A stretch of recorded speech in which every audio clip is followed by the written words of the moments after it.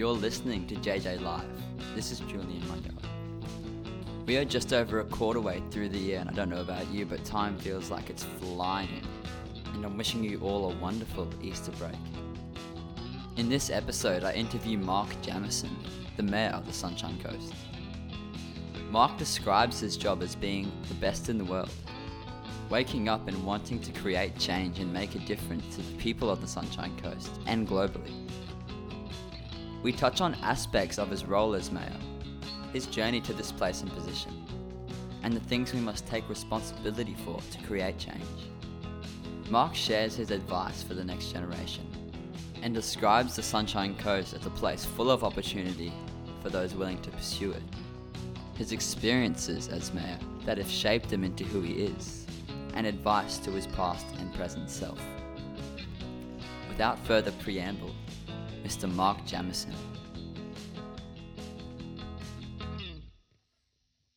I'm interested to know Mr. Jamieson, and I ask this question to every one of my guests on the show. What is your fuel? Your drive? What gets you up in the morning? Julian, I think the short answer to that is, well, I want to make a difference. In my lifetime, I've seen a lot of good and bad and mediocre. I think the Sunshine Coast is an incredibly fortunate part of the country, and to be mayor of this area is a great honour. But it comes with a lot of expectation, and that expectation rightfully should be around, what the community sees as its future and how I can work as mayor along with my councillors to shape that future. So I spent a lot of time listening to people, understanding the challenges and opportunities. And now that I'm in the role as mayor, indeed for the last 7 years, I've been working really hard to deliver what I consider to be the appropriate solutions for the problems and challenges that the Sunshine Coast has. So every morning when I get up, I think I'm the luckiest guy in the world to be the mayor of the Sunshine Coast, but it comes with a lot of expectation, as I say, and commitment to deliver. We all have a journey and a story to tell. Unfold your own journey. Which roads brought you to this place and position? Was it a winding, bumpy track or a stroll in the park? Look, I wouldn't describe it as either of those. I would say it was more a steady incline with a few significant peaks along the way. And those peaks would relate to things like, my marriage, my children, the birth of my children in particular, and a variety of career highlights. So I'd say a steady incline with a number of peaks, and I guess the message there is that when you've climbed a mountain, the thing is to enjoy the view, but then go and find the next mountain. Abraham Lincoln said you can't escape the responsibility of tomorrow by evading it today. What challenges must we embrace today to make a better tomorrow? Well, I have a great admiration for Abraham Lincoln. I think he was an incredibly powerful figure, but clearly operating in a different time zone to what we're in today. And I think to start with, every individual has to take responsibility for their actions and indeed for the commitments they make. I think in an Australian context, we probably are dragging the chain a little in terms of a more rapid adoption of the tech industries and the digital sector in particular. I think, some of the work that the Sunshine Coast Council has done around bringing ashore an international broadband submarine cable that will become a foundation stone for our future. We've probably been delayed in that process by other levels of government. And I fear that we're not rapidly, or we're not adopting as rapidly as we should, a transition to the digital sector. And it may well take, unfortunately, another economic upheaval before people see that opportunity. I want to shift gears into young culture of the Sunshine Coast. Can the Sunshine Coast be home to people like myself who have grown up here? Or are we better finding our futures in places like Melbourne and Sydney, and then perhaps returning here to settle later in life? Ideally, we'd like people to have both options. Clearly, there will be some people who see their future in heading off somewhere else, nationally or perhaps internationally, with a desire to come back to the Sunshine Coast at some point in the future. Alternatively, I think there are lots of young people who can now see a future on the Sunshine Coast where perhaps, only 7 or 8 years ago, when unemployment was hovering around 11 or 12%, that opportunity wasn't as apparent. The work we've done as a council in critical industries like health, medical and wellbeing, education and research, aviation and aerospace, the knowledge industries, clean tech sector, agribusiness and tourism and sport have really opened up a raft of new opportunities. So I'd like to see the young people who want to stay on the Sunshine Coast and grow their careers and family and enjoy the lifestyle they've been used to be able to have that option. But equally, I recognise the importance of people leaving here to go elsewhere, just as I recognise the importance of people coming here from elsewhere and adding to the talent base and the knowledge base that will make the Sunshine Coast great. So, we need to be able to have both, and I'm working really hard to deliver that. There are lots of young people on the coast. What is your advice to the next generation seeking employment, seeking university education and becoming entrepreneurs and advocates of the Sunshine Coast? Bernard Salt, who is regarded as one of Australia's great demographic forecasters, has recognised that the Sunshine Coast will be home to tech-savvy millennials into the future, and he refers to the Sunshine Coast as the entrepreneurial capital of Australia. And that's a significant brand to maintain and manage. So I would encourage young people who want to make the Sunshine Coast their home, who have a desire to own their own business or to develop their own digital sites, to make the most of the opportunities that are here. I mean, we have a significant population of young people, and in the past, typically, we've had to wave goodbye to them as they headed off elsewhere because we just didn't have the jobs to fulfil their wishes. Today, we're rapidly changing, and those opportunities are there. The development of a new city centre, a greenfield city centre, a new international airport, the broadband submarine cable, the most up-to-date health precinct in the country, outstanding sporting opportunities. There's no end of opportunities for young people to really take the opportunity. Many talk about success, but few are prepared to pay the price. And that price is that you can't be on the beach surfing all day. You've actually got to clear the decks and clear some time for how you're going to develop yourself and your business. If you woke up one morning as a 16-year-old with the knowledge and experience that you've acquired now, what would you personally do differently? Probably not a lot. I mean, I consider myself to be a product of my experience. And that experience are all the sort of lumps and bumps I've endured along the way, the highs and lows, mainly highs, I might add. I mean, I was accepted to study university after I finished grade 12, but elected not to because, quite frankly, I'd had enough of schooling at that time. So I got a job. I went back to study later on and did my degree, bachelor degree as a mature age student, which in some ways was beneficial because what I was learning I was able to apply in my work at the same time. And in some of the residential schools I attended, I found that was a big advantage to younger people who were perhaps just coming out of grade 12 and looking to learn about new concepts where they had no real life experience in the application. So that was advantageous. But in life you can reach back and learn from where you've been. And I mean, I can reach right back to my grandparents, people who were born at the turn of the century, people who had lived through 2 world wars, people who had a very simple and basic approach to life. Whereas today I can look forward into the future through the lives and eyes of my own children and see massive difference. And it's not to say one's better than the other, it's just a fact of life that things improve, and human nature drives our desire to be better at things, and that isn't going to stop anytime soon. I believe everyone can benefit from getting their thoughts out of their head and onto paper. Do you have any way of keeping track of your thoughts or decisions, such as journaling?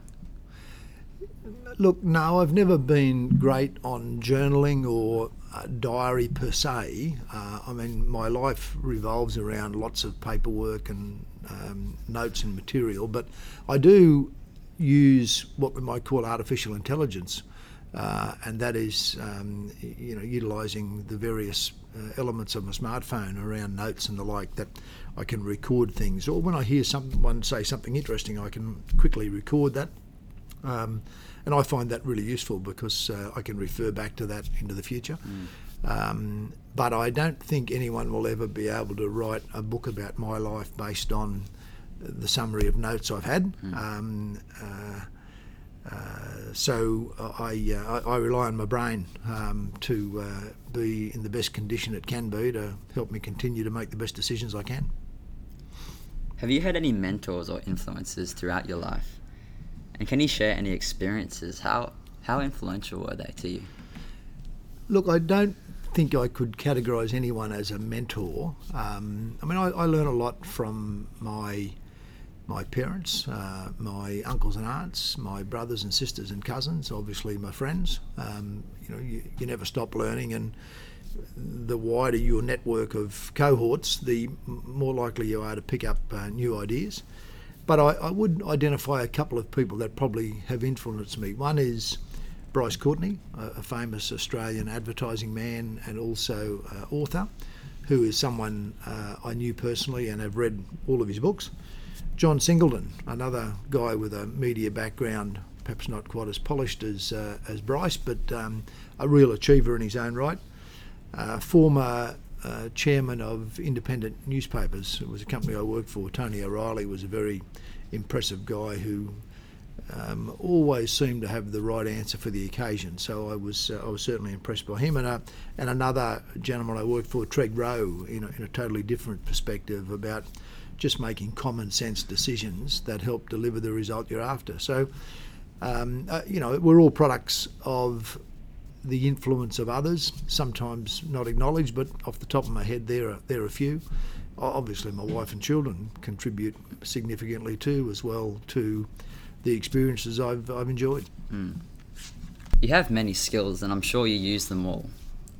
Which of your skills are the most useful to you, the most valuable? In my role today as mayor, as the head of the council, as it has been in my career in the media, being in charge, if you like, being responsible, being the person with whom the buck stops, you realise the value of having strong teams and having those teams committed to the objectives that you're seeking to achieve. And it's not always a straight path. Very often there are dry gullies and branches in the road where you choose the wrong option. But having teams that are focused on the same outcomes means there's more sets of eyes looking at the path in front and helping us get there. And my sense along the way is that as people enjoy the success of being part of a team, whether it's a sporting team or a business team or a family team, as people enjoy the success that comes from working together, setting an objective and then delivering on it, that lifts confidence enormously, and that makes those people feel so much better about what they've done, and then next time about what can be achieved as another challenge comes before us. So I'd like to think that council, and look, by its semi-political nature, there are people with wide and varied views, but in the end, it's about being able to influence their decision making to get the right outcome for the community based on the undertakings you've given prior to the election. Would you share a story about your favourite experience as mayor? Well, it's hard to narrow it down to one experience, Julian, and that is, so let me give you a couple of things that sort of inspire me along the way. Citizenship ceremonies. Probably 6 times a year we go through a very impressive ceremony that introduces new citizens to Australian citizenship. Now, sometimes these people have been in Australia for 50 odd years. Other times they're fairly new arrivals, and they come from every corner of the earth. And the thing that impresses me about those events is that the people are so enthusiastic about becoming Australians. Now, if we could bottle that feeling, that commitment, and instill that into every person that's born in Australia to help them realise how fortunate we are, that would be a wonderful outcome. Sometimes I think in Australia we can be too critical of ourselves. We can be too critical of those around us. So it's a real eye-opener to see people coming from war-torn countries or impoverished countries, certainly countries with a lot less going for them than what Australia has got. But at the same time, being prepared to give up their own nationality to take on ours is something to behold. So that'd be one. Two is participating in disaster management.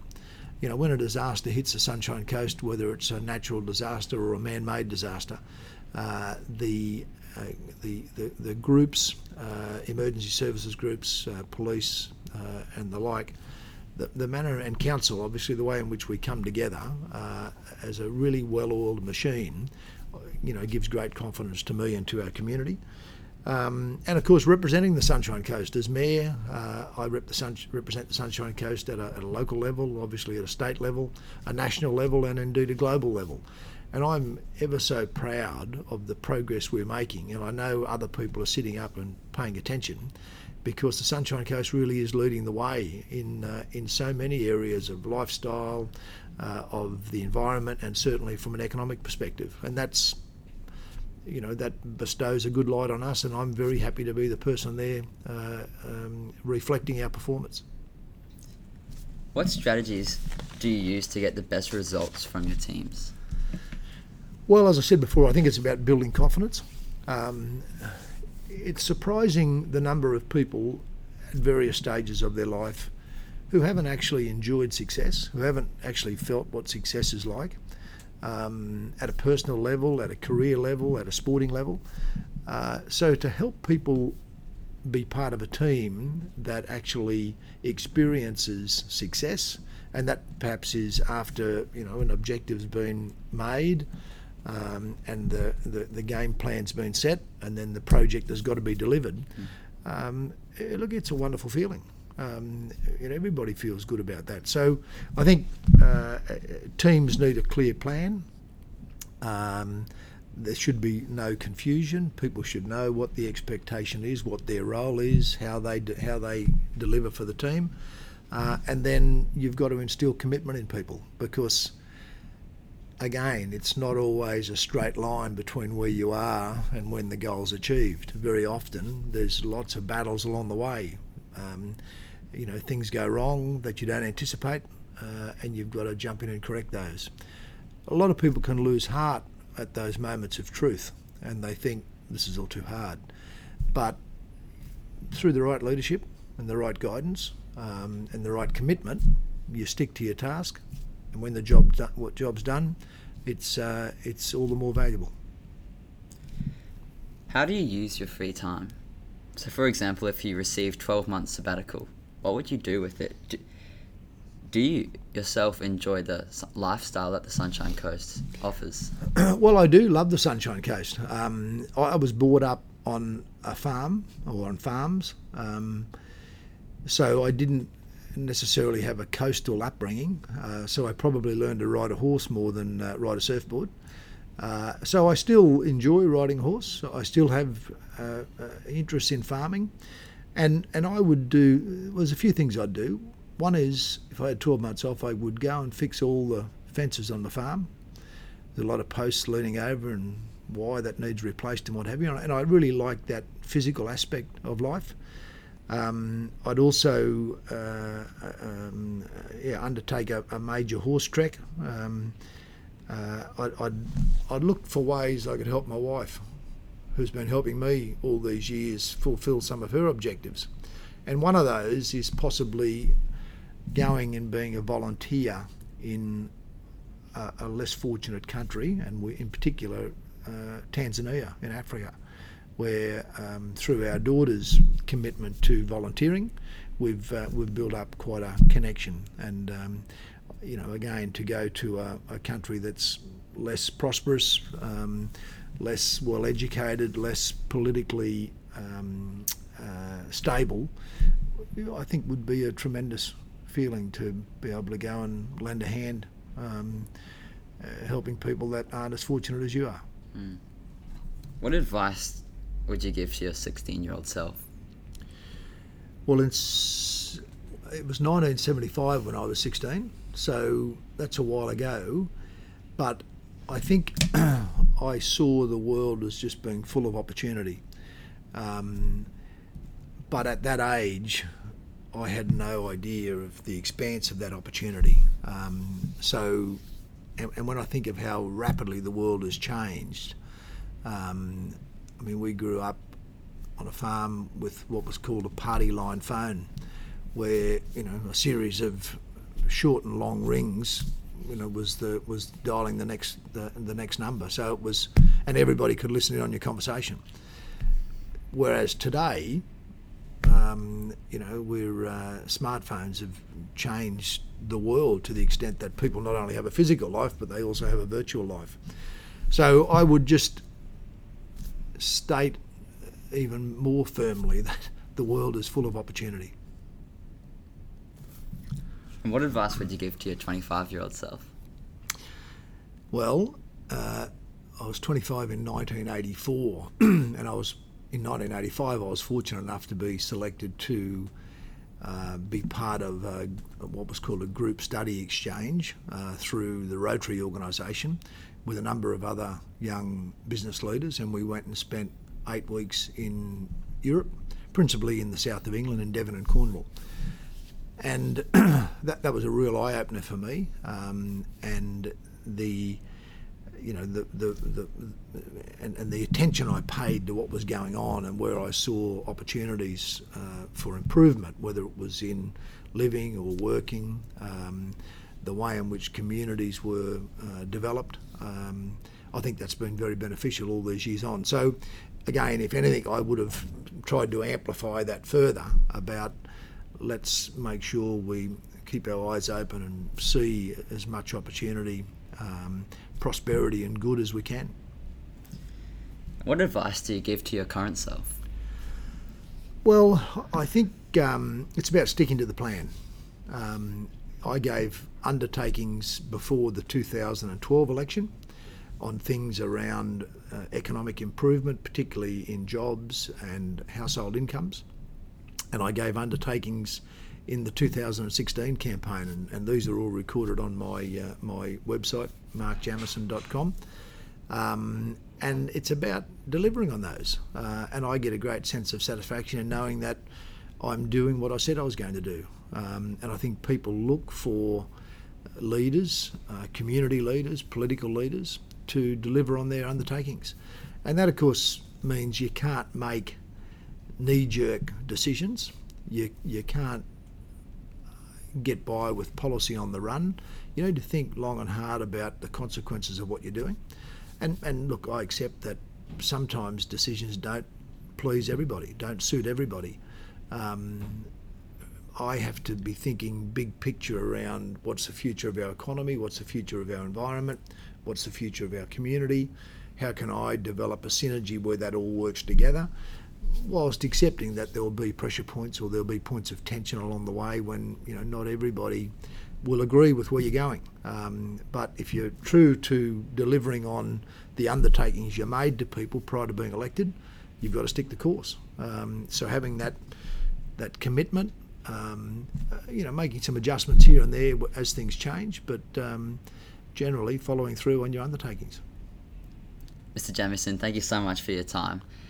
I'm really grateful for the opportunity to interview you, and thank you so much. Yeah, good on you, Julian. I appreciate it, and I hopefully my words of advice will have some resonance with some of your listeners down the track, and they'll enjoy life as much as I have to this point, and indeed hope to enjoy into the future. Thank you. And that's The Cut. If you enjoyed this episode, you can rate it on iTunes or let me know what you think of the podcast wherever you listen to your favourite shows. If you want to find out more about what we talked about, you can see the show notes and photos on my blog at julianmunyard.com. To contact me or find out more about what I do, search for Julian Munyard on Instagram, Twitter and YouTube. And thank you for listening to JJ Live.